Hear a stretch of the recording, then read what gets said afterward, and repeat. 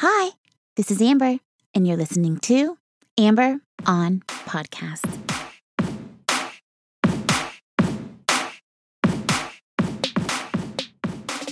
Hi, hello, and welcome to episode number 65 of Amber on Podcasts.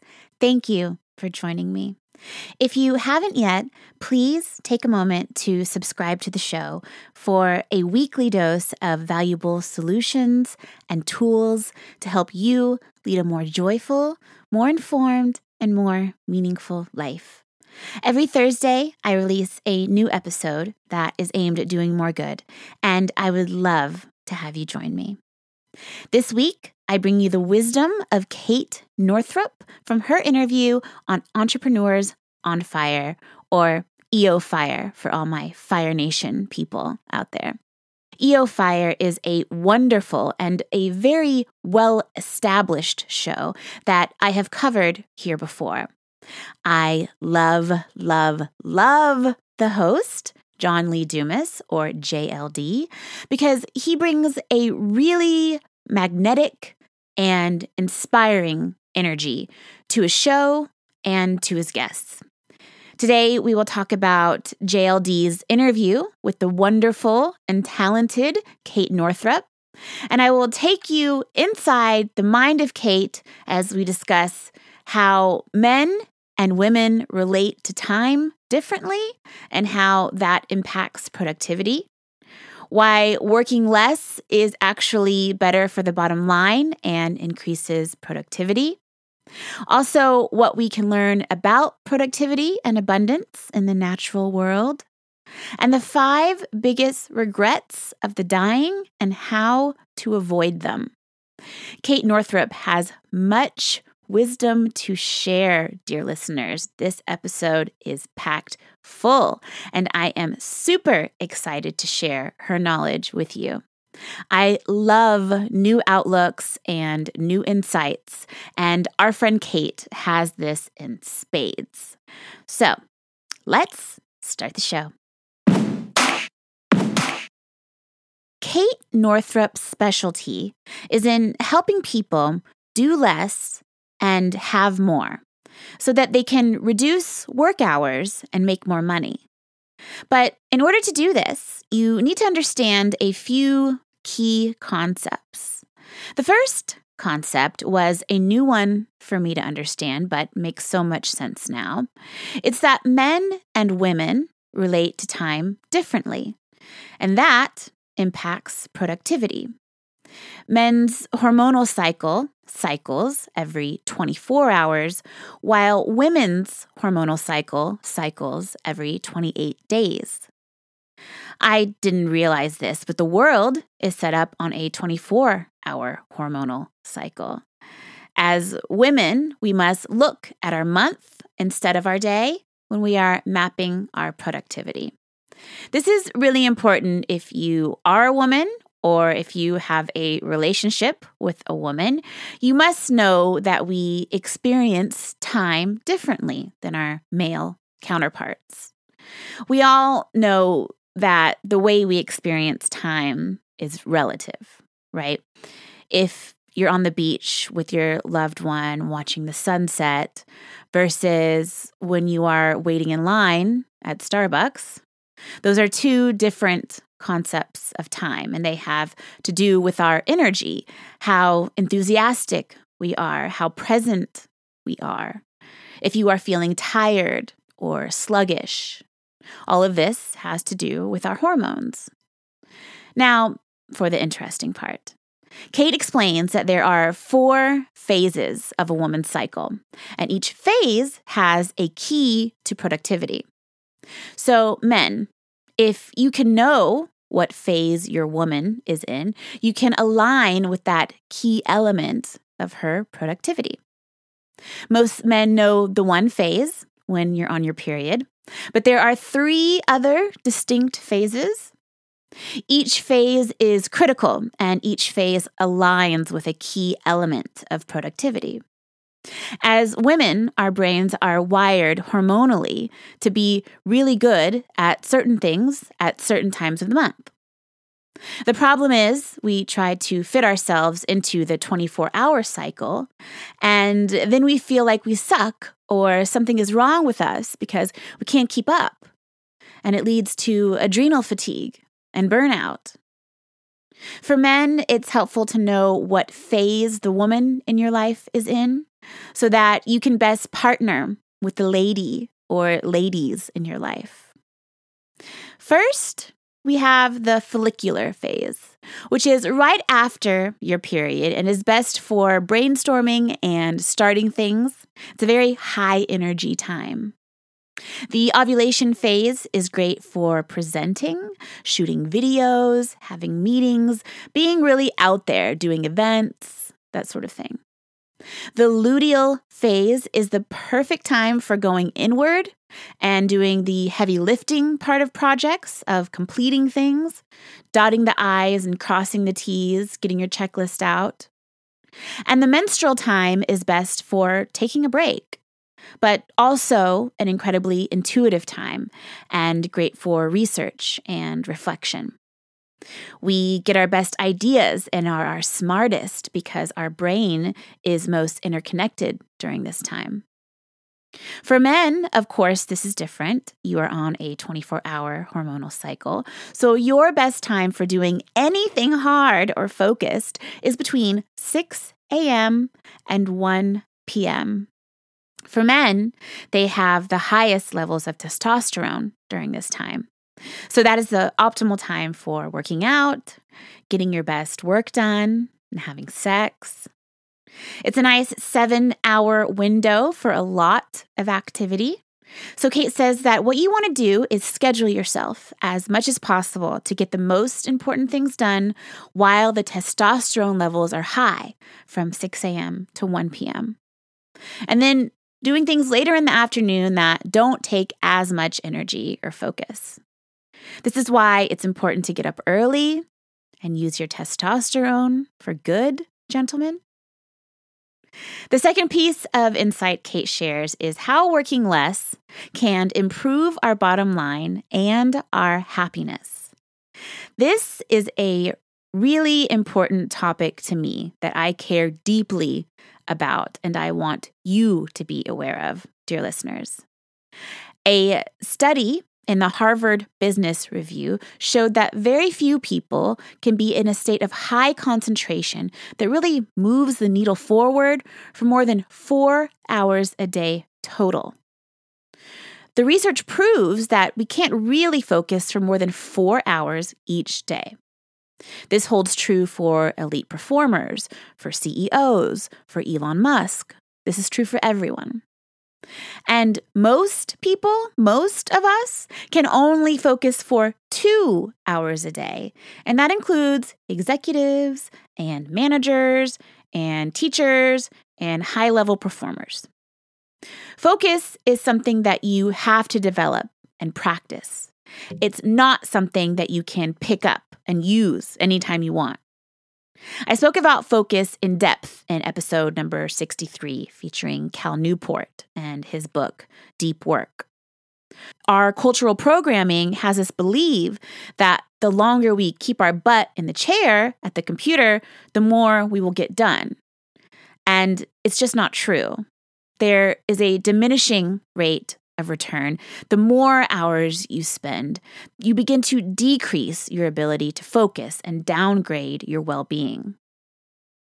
Research shows that a 55-hour work week led to a 33% increase in stroke and coronary heart disease. And a 49-hour work week, the average in the United States is a 47-hour work week, by the way, but a 49-hour work week is associated with very poor mental health. Human beings are a critical resource. And if we don't care for ourselves and for each other, there's more illness, there's more sick days, more turnover, because there's less satisfaction. Sweden is moving to a 6-hour workday nationally to better impact the well-being of their workers. There's an app development company in Stockholm called Philemundis, They found that they were able to give their workers a 6-hour workday and still increase their bottom line and keep productivity the same because their staff is happier. And they save a ton on office conflicts, which saves a ton of time and saves a ton of energy. So ask yourself, are you really getting more done by working more? Keep in mind, we only have 4 hours available to us. We can't focus for longer than that. If you are someone who is trying to get this idea to fruition in your life, there is a really helpful tool that I use called the Pomodoro Technique. I've mentioned it before, but the Pomodoro Technique is when you set a timer and focus for an allotted amount of time, let's say 40 minutes, and then take a break for 15 minutes. You repeat that 3, 4, 5 times throughout the day, and you've met your maximum focus quota. The key with the Pomodoro Technique is to remove all distractions while you're working. Put your phone in another room or inside a drawer and focus only on what you are trying to solve. Then, when your time is up, take a break and step away from the project. Then repeat. You can change the intervals for what works for you. Maybe it's 25 minutes on and a 5-minute break. So play with it and see what you prefer. I often switch my time frames up depending on the work I'm doing or how I'm feeling that day. Now I know why, because I'm on a 28-day cycle. Kate says that for women, you have to reorganize it and schedule yourself over a 28-day cycle so everything gets done, but not every day looks the same. So don't stress, ladies, if your productivity looks a bit different as you move throughout the month. Embrace the 4 phases and use them to your advantage. So stop struggling against Mother Nature and work with the way we are built in order to be the productive person you want to be.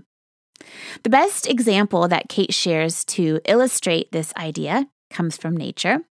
Turns out there is plenty that we can learn about productivity and abundance from the natural world. We are literally made up of the same cells as nature. We are nature.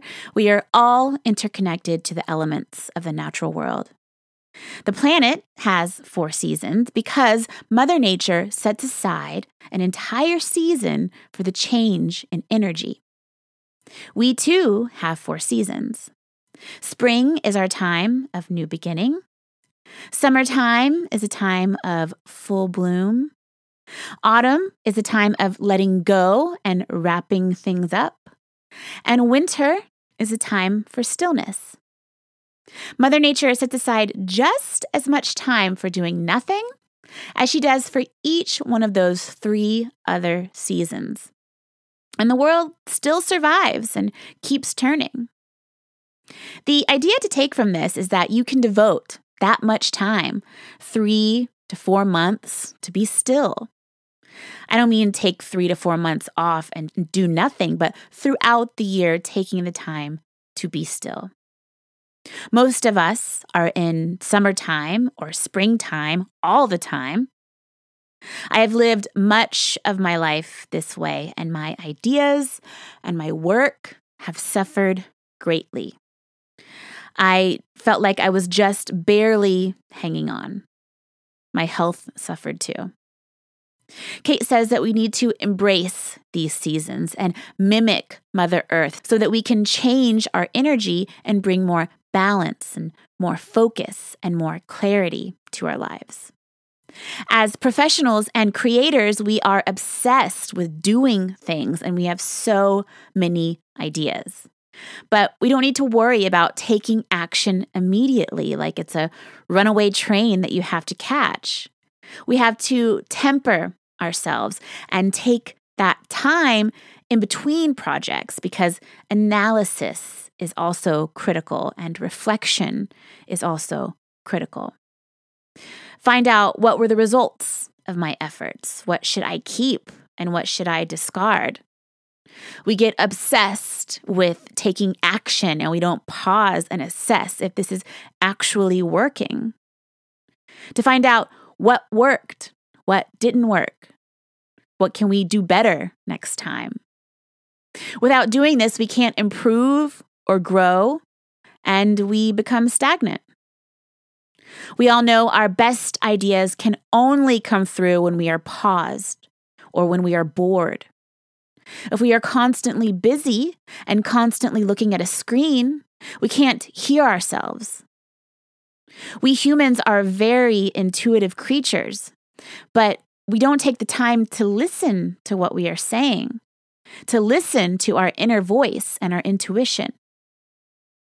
Kate says that we have incredible instincts, but we silence them by being addicted to busyness. We want to be a person who completes what they start. Today, so many people are starting a million things and finishing none. They are going an inch deep and a mile wide, while those who are going a mile deep and an inch wide are the ones having success. The final piece of wisdom I want to leave you with today are the 5 regrets of the dying and how you can avoid them. There was a study done on people while they were on their deathbed, and they were interviewed and asked a series of questions about their life. And from those questions, researchers compiled this list of the 5 biggest regrets. The interesting thing about this list of regrets is that they were in exact opposition to the way that we have all been taught to find success in life. We have been taught to live up to the expectations of our parents, our communities, and our society, while always working really hard and, as much as possible, getting ahead of other people, being in competition, believing that achievement will make us happy. But it turns out the biggest regrets of the dying is that they wish they hadn't worked so hard. They wish they'd had the courage to live a life more true to themselves rather than the life other people expected of them. They wish they'd had the courage to express their feelings to their loved ones. They wish they'd stayed in touch with friends. And they wish they'd have let themselves be happier. We have so much to be grateful for in this life, and there is not one thing on that list that requires any money or status. Don't let this slip by you and become someone who is wishing they would have shared more of themselves or shared more love in the world. Ask yourself, what conversations do you need to have with the people you love? How many times have you thought about calling that old friend but haven't picked up the phone? How many times have you wanted to do something but felt too scared about what others might think of you? Are you going to have those same regrets? Your life is happening now. It's not some future event. So let's make sure we are focused on living a life of meaning and purpose. Let's make sure we have our eye on the prize. In order to do that, we need to work less and not be the victim of busyness. You only have 4 productive hours per day maximum, so don't overdo it. Make sure you aren't on your deathbed wishing you had worked less. It's up to you, dear listeners, to build the life you dream of and live up to your full potential so that you can do more good for more people most of the time. Thank you so much for joining me today. Thank you for being you, and thank you for taking the time to learn along with me. Many thanks to Kate Northrup for sharing such valuable and useful information to help us all do more good and lead better lives. Now you know how to manage your hormone cycle for productivity and why working less is better for your happiness and your health. Now you know how we can mimic Mother Nature's 4 seasons when it comes to managing our personal productivity. And now you know how to avoid the biggest regrets of the dying and live a life of purpose. For all of the show notes and to listen to past episodes, please visit my website at mytalkingdollars.com. If you haven't yet, please go to Apple Podcasts and subscribe, rate, and review this podcast. I received the most wonderful review from a listener. I have to share it with you guys. He says, What an amazing podcast about amazing podcasts. Amber is wonderful. Her honest and vulnerable podcast has a lasting impact on your personal development. Most episodes discuss an amazing thought leader who shares valuable information for all of us. What is really interesting is when Amber pulls back the curtain and shares how some of these influencers have made a direct impact on her life. If you are looking for a great perspective on some of the best podcasts available today, let Amber guide you with her unique speaking style and expanding ocean of wisdom. Wow, wow, wow. What a review, Mr. D. Thank you so much for your kind words. I see you and I appreciate you very much. Please go leave me a review and let me know what you think of the show. And please join me next week for another conversation about living your best life and doing more good. Thank you. Love you.